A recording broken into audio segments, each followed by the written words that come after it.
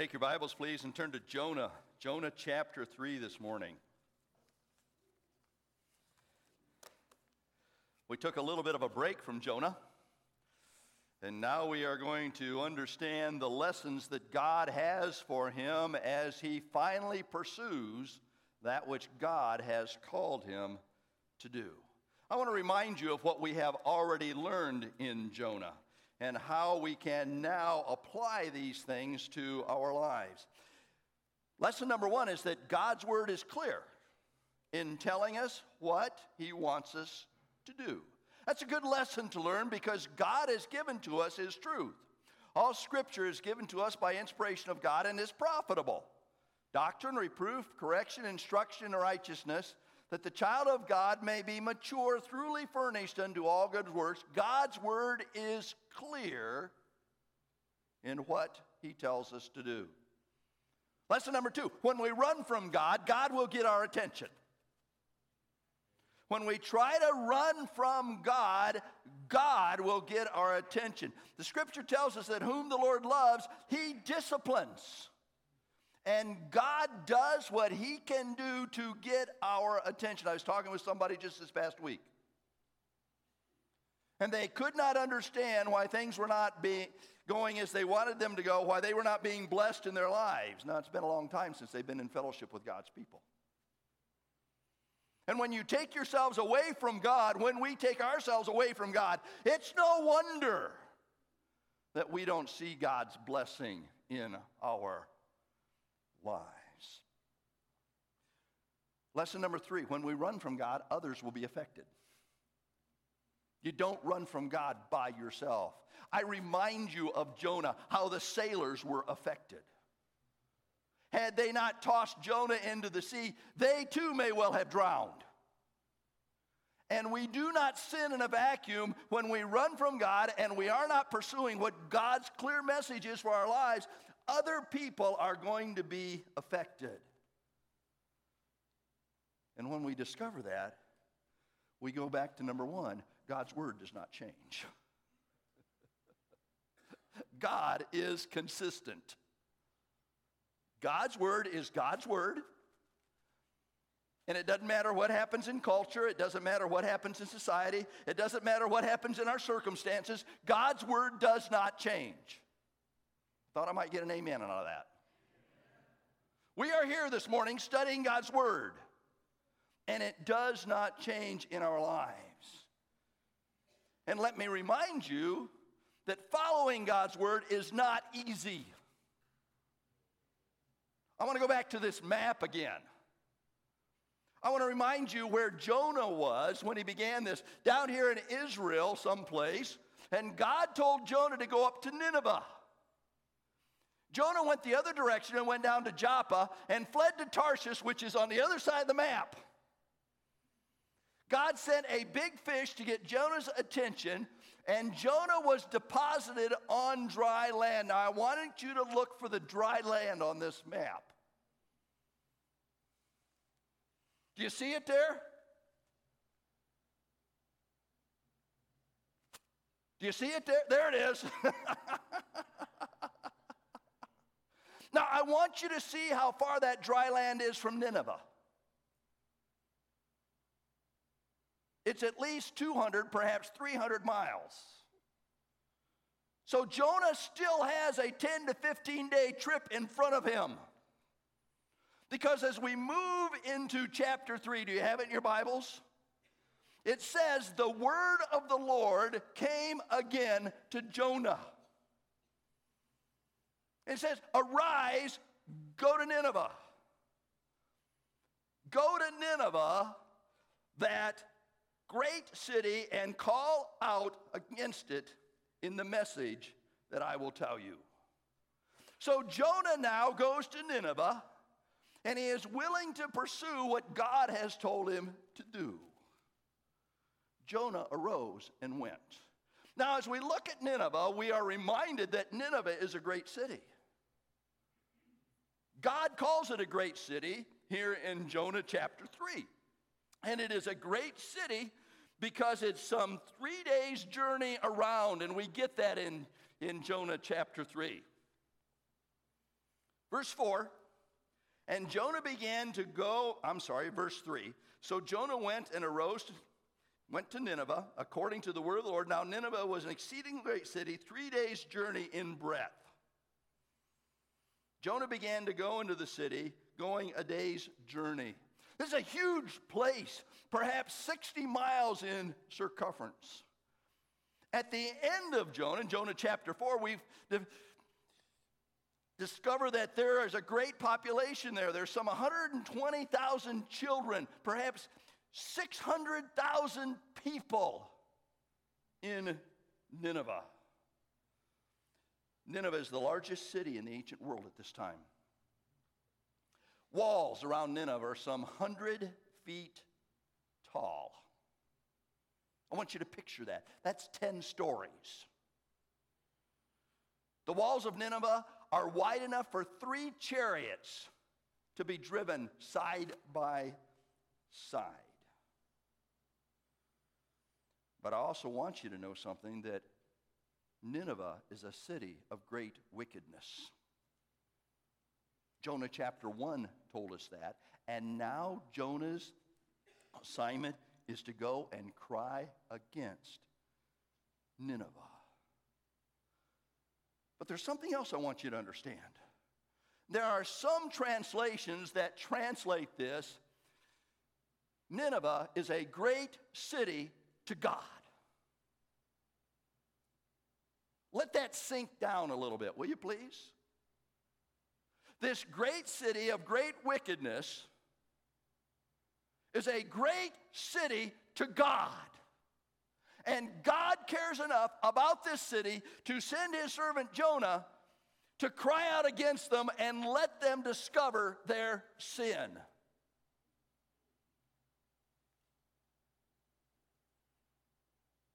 Is there any people group that God does not love? Is there anyone in our society that God does not love?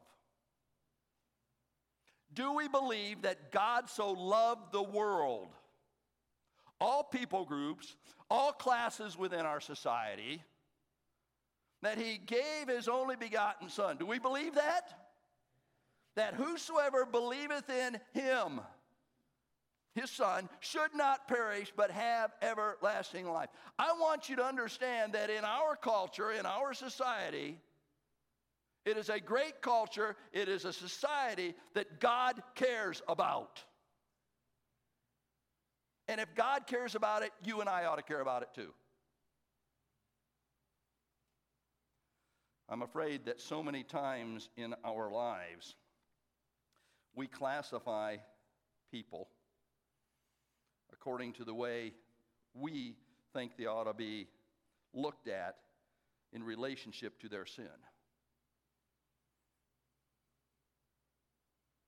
And yet God classifies people in the way that they ought to be looked at in relationship to his Son. Did you catch that? We look at people in relationship to their sin. God looks at them in relationship to his Son. Do you remember what Jesus said when the little children were bothering them? Suffer the little children to come unto me and forbid them not, for such is the kingdom of heaven.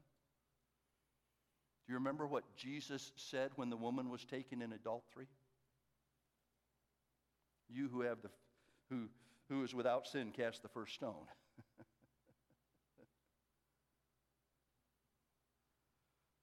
Peter tells us God is not slack concerning his promises, as some men count slackness, but is long-suffering to us. We're not willing that any should perish, but that all should. Do we believe that?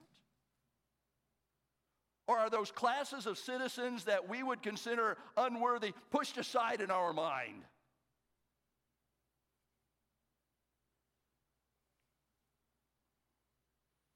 You remember the parable of the sheep that Jesus told? A shepherd has 100 sheep. He brings them into the fold at night and he's counting them. I often wonder how he was able to stay awake during that time, don't you? Say if you want to fall asleep, count sheep. So he's counting them. 1, 2, 97, 98, 99. He has 100. One is missing. And what does he do? He goes out and he looks for them. Why? Because he cares about that one sheep. How hard are you and I looking for those people that God cares about because they're not in the fold anymore?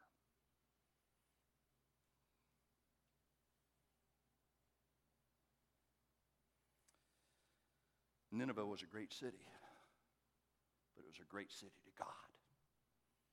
And that's why God sent Jonah. I want you to notice the message that Jonah was going to preach. Verse 4. Jonah began to cry into the city, going a day's journey, and he called out, "Yet 40 days and Nineveh will be overthrown." I'll bet he enjoyed that message, don't you? I mean, Jonah didn't like the Ninevites very much. God's gonna get you. 40 days, you're gone. And Jonah is crying out about this message, and he is letting the people know in Nineveh that they are immediately in danger, in peril, and that God is going to judge them. If you're ever playing Bible trivia,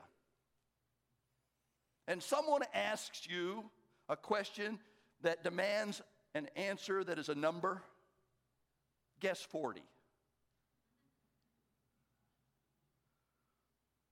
40 is an interesting number in the Scripture. It's a number that many times deals with judgment or testing. And many scholars understand that it's a number that talks about probation or trial. You remember how many days it rained when Noah and his family were in the ark? 40 days and 40 nights. Do you remember how many years Noah? Do you remember how many years Moses spent on the backside of the wilderness? Very good. Do you remember how many days and nights Moses spent up on Mount Sinai when he was talking to God? Do you remember how many days Moses interceded for God's people when they rebelled against God? You're getting the idea. Some of you think I'm going to throw in a trick one here. I'm not. All right? Do you remember what the maximum amount of lashes was according to the Israelite law? 40. Do you remember how many days it took for the spies to spy out Canaan? Do you remember how many years Israel wandered in the wilderness? Before Samson's deliverance of Israel, how many years did Israel serve the Philistines? Goliath taunted the armies of Israel for how many days? Are you going to sleep yet? You getting the idea? How many days and nights was Jesus tempted in the wilderness? How many days were there between the resurrection of Christ and the ascension of Christ? Getting the idea? Jonah now calls out against Nineveh 40 days.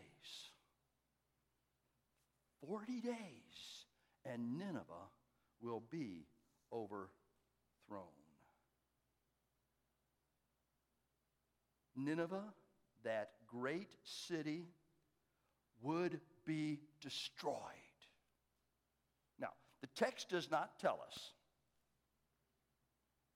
how that was going to happen. The text does not tell us who God would use to make that happen. The text does not even say exactly why that was going to happen, other than Nineveh was an evil city. And yet we read in the text, in 40 days, this great city is going to be overthrown. That's not much time, folks. It was a message of destruction. It was a message of condemnation. It was a message that God used to get people's attention. On July 8th, 1741, a message was preached by a preacher by the name of Jonathan Edwards. The title of the message was "Sinners in the Hands of an Angry God." And it was this message that God used to get his people's attention as the great revival started to sweep through the land. How many of you have ever read that sermon? A few of you have. Let me give you the 10 salient points of that sermon. Number one, God may cast wicked men into hell at any given moment. Number two, the wicked deserve to be cast into hell. Divine justice does not prevent God from destroying the wicked at any moment. Number three, the wicked at this moment suffer under God's condemnation to hell. Number four, the wicked on earth at this very moment suffer a sample of the torments of hell. The wicked must not think, simply because they are not physically in hell, that God, in whose hands the wicked now reside, is not at this very moment angry with them. Number five, at any moment God shall permit him, that is Satan, who stands ready to fall upon the wicked and sees them as his very own. 6, if it were not for God's restraints, there are in the souls of wicked men hellish principles reigning, which presently would kindle and flame out into hellfire. Number 7, simply because there are not visible means of death before them at any moment, the wicked should not feel secure. 8, simply because it is natural to care for oneself or to think that others may care for them, men should not think themselves safe from God's wrath. Number 9, all that wicked men may do to save themselves from hell's pains shall afford them nothing if they continue to reject Christ. And lastly, God has never promised to save us from hell, except for those contained in Christ through the covenant of grace. If just a few of those principles would touch our hearts, it would change our message to the unsaved. Jonah's message is very simple. In 40 days, Nineveh's going to suffer God's wrath. And the message is the same today. At some point, Jesus is coming back. And those who have received him as personal Savior are going to be caught up to meet the Lord in the air. So shall we ever be with the Lord. Amen? But the wicked will be under God's condemnation. We love the first part. We forget about the second part. And the truth is, today may be the day that Jesus comes back. And you are well aware that those who have rejected Christ as personal Savior may be seemingly good people. For God says that even our righteous deeds are like filthy rags before a holy God. In 40 days, Nineveh will be overthrown. But I want you to notice verse 5, will you please? Look at your text. Underline this in your Bibles. Highlight it. And the people of Nineveh believed God. Amen, glory! of Nineveh believed God. The text does not say the people of Nineveh believed Jonah. He's insignificant. He really is. Because this is a message from a holy God. And believing Jonah's message wouldn't have done them any good. And the message was, in 40 days, God is going to overthrow the city. And the people of Nineveh believed God. Woo! That ought to give you goosebumps.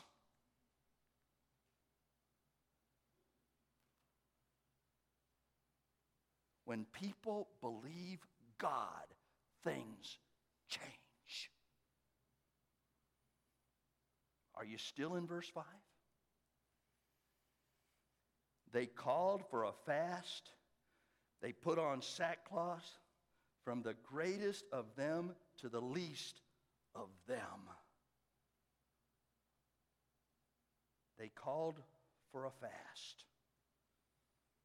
A time of humbling themselves before an almighty God, recognizing who he is and giving him the proper authority and place in their lives. That's what a fast does. Now, sometimes we believers fast. And we usually associate it with giving up a meal so that we can concentrate on God. And what that means is we deny something important in our lives so that we can spend our times recognizing the authority of a sovereign God in our lives. That's not a bad thing. But that's what these people did. They believed God, and all of a sudden they proclaimed a fast because God is God, and we need to spend time recognizing his authority in our lives. Oh, that those of us who believe God would spend time recognizing his authority in our lives. You know how that would change us? And they put on sackcloth, a symbol of grief, a symbol of repentance, a symbol that recognized they were nothing before a holy God. Many times in scriptures, it talks about sackcloth and ashes. And people would put on these coarse garments that would rub their skin and make them uncomfortable because they knew that before a holy God, they had no standing at all. And in penance, they threw themselves down to worship God.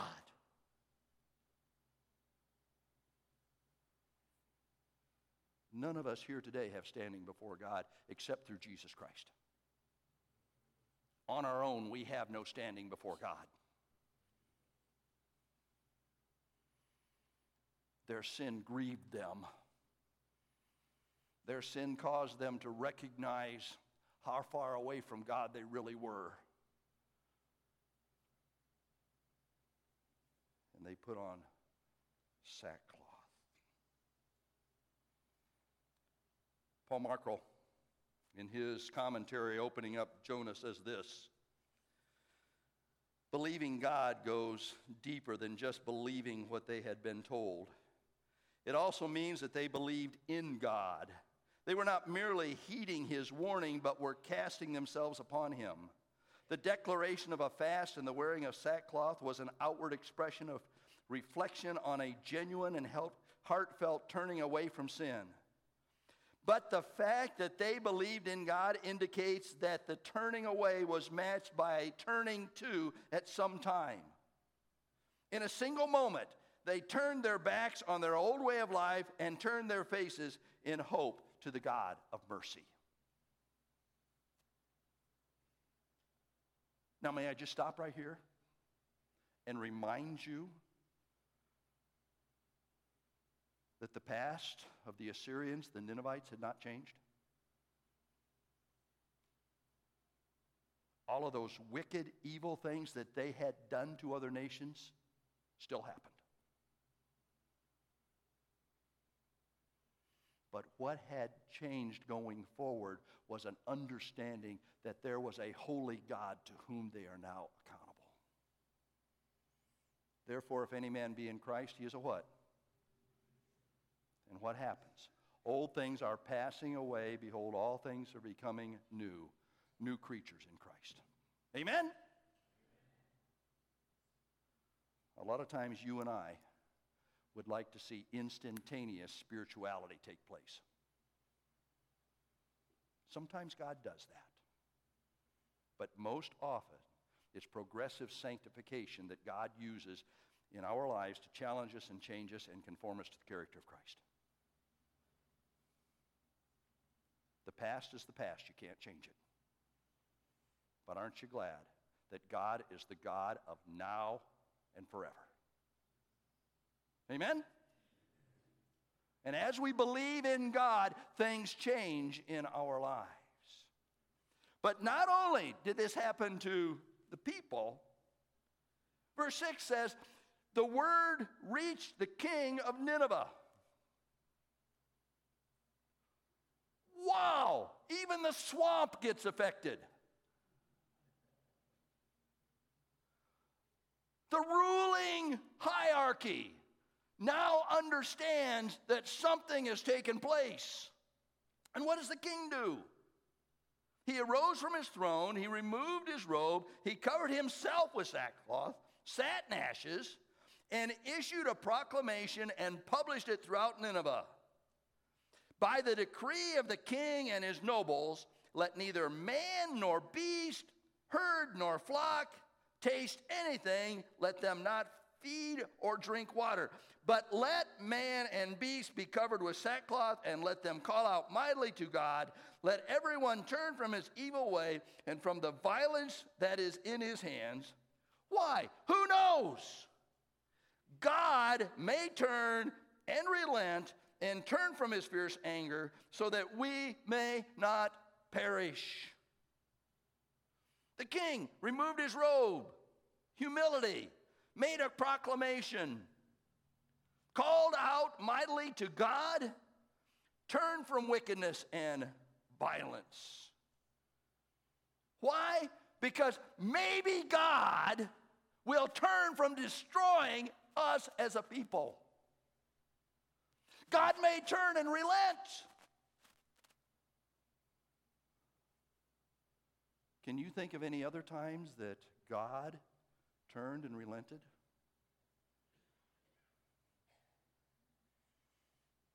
You remember he was going to destroy his people at Mount Sinai because of the golden calf. Moses prayed. And the scripture says that God turned and relented. Remember in Genesis chapter 6? God relented that he'd even made man because the wickedness was so great. And yet he saved Noah and his family with the flood.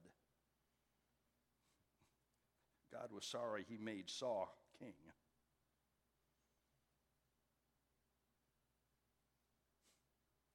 Deuteronomy says, I put before you a blessing and a curse. A blessing if you'll do this, a curse if you don't. And it's all about our response to a holy God. Maybe God will relent and turn his fierce anger away. You know, it's a fearful thing to fall into the hands of a mighty God. Hebrews tells us that. And the king realized it. Maybe God will relent.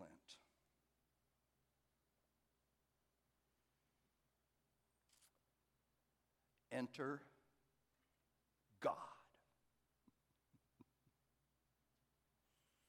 Verse 10. When God saw what they did, they turned from their evil way. God relented of the disaster that he had said he would do to them, and he did them not. Enter God. I love that, don't you? The people believed God, and now at the end of chapter 3, we find enter God. When God saw, what did he see?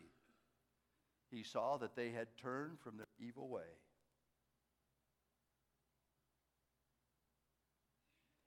said he wouldn't do what he said he was going to do, because it had had a positive effect on the people.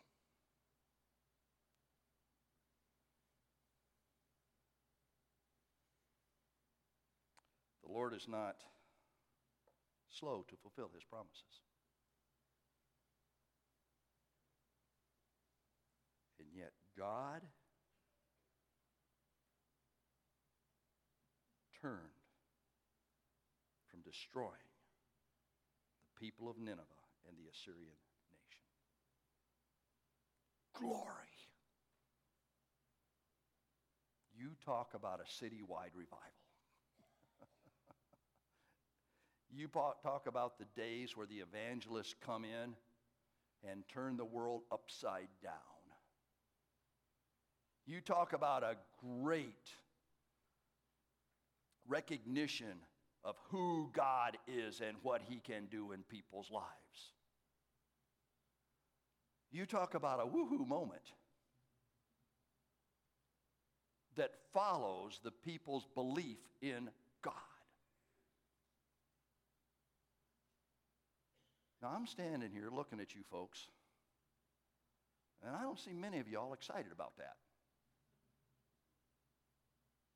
I mean, look at the text. 600,000 people are saved.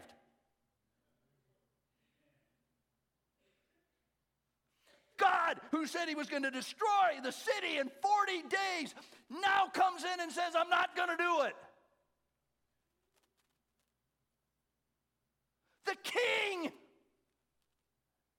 The king is even affected. Whoa! Wow! Right on, God! Yeah! I mean, come on, folks. What would happen in Battle Creek? And we're not 600,000.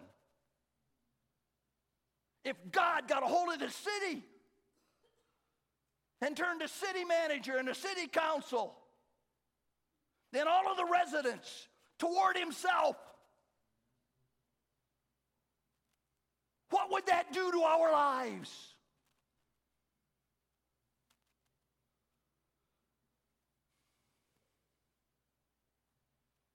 Look at the first 4 words of chapter 4. Do you see it? But it displeased Jonah.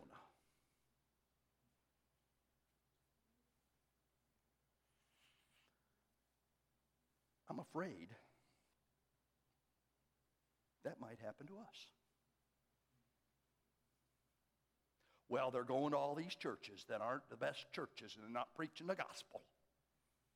What's the matter with them?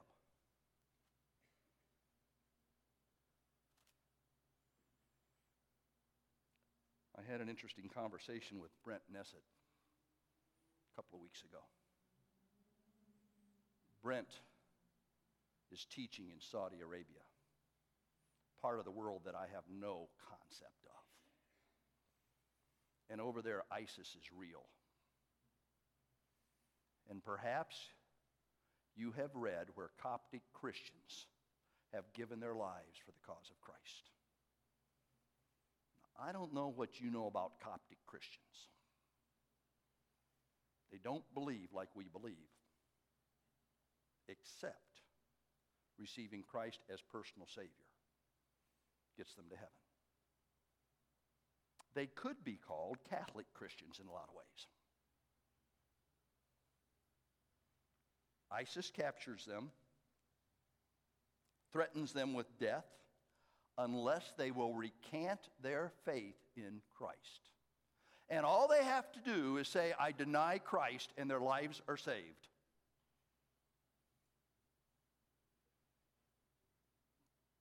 Brent, because of our conversation, thank you. I have a whole lot greater respect for those that I may not agree with totally theologically when they take a stand for Christ at the price of their lives.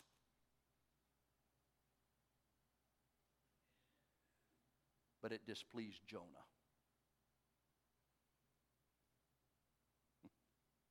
Wow.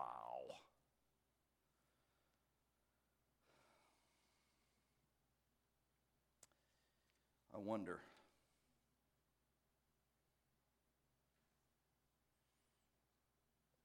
when God does an incredible work, when we see repentance and redemption, when people are saved and lives are changed, why we don't get more excited about that.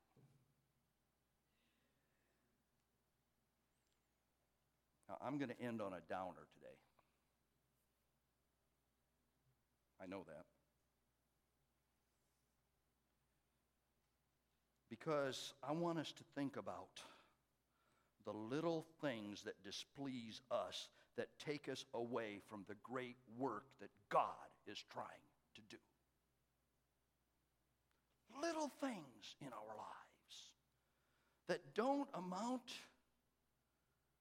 to a hill of beans. And I want to start by asking this question. What does it take to displease you? I'm going to use some illustrations. The illustrations that I'm going to use, I have permission to use. I want you to know that.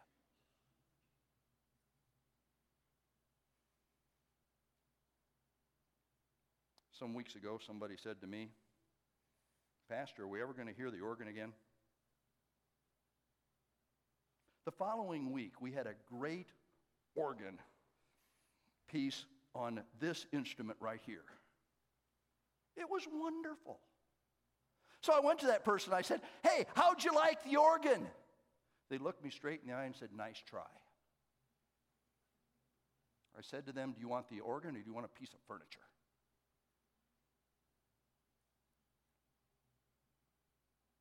You see, folks, God working in our lives, lifting us to Him, focusing on His authority, and we're looking for a piece of furniture. But it displeased Jonah. Even when God is at work, are you displeased? You know how messy evangelism is?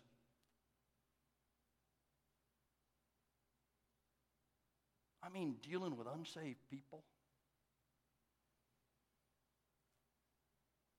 We get evangelism going, and we got all kinds of students running around who are being impacted with the gospel of Jesus Christ. And yet, how many times do we wrap our arms around them and encourage them and minister to them and help them, recognizing that they're still working on their relationship with God through His Son, Jesus Christ? Or do we see something that's not according to our liking and blame it on the kids?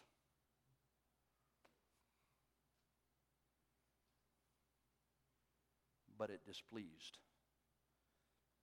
Jonah.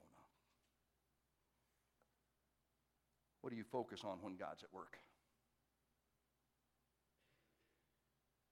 What do you focus on when God's at work?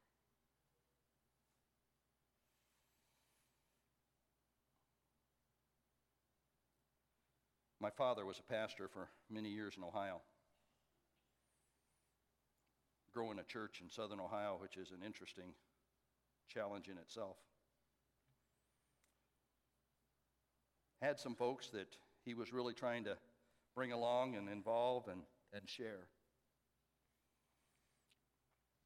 They're working on fellowship, growing as a family. That's a good thing. Zoo picnic next week, working on fellowship, growing as a family. It's a good thing.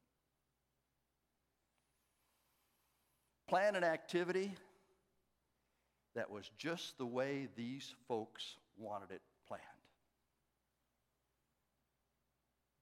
It went off and they didn't show up.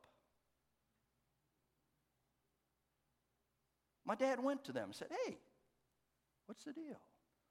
They looked at him and said, well, it probably would have been crummy anyway. What do we focus on when God's at work? What do we focus on when we have a bell ringer? What do we focus on when there's a song that may not be as familiar to us? What do we focus on? I met with a man just a couple of weeks ago, and he was telling me that his favorite song was Be Thou My Vision. He's not here this morning. All right. You know? When God's at work. But it displeased Jonah. Do you ever miss God's work because you're displeased?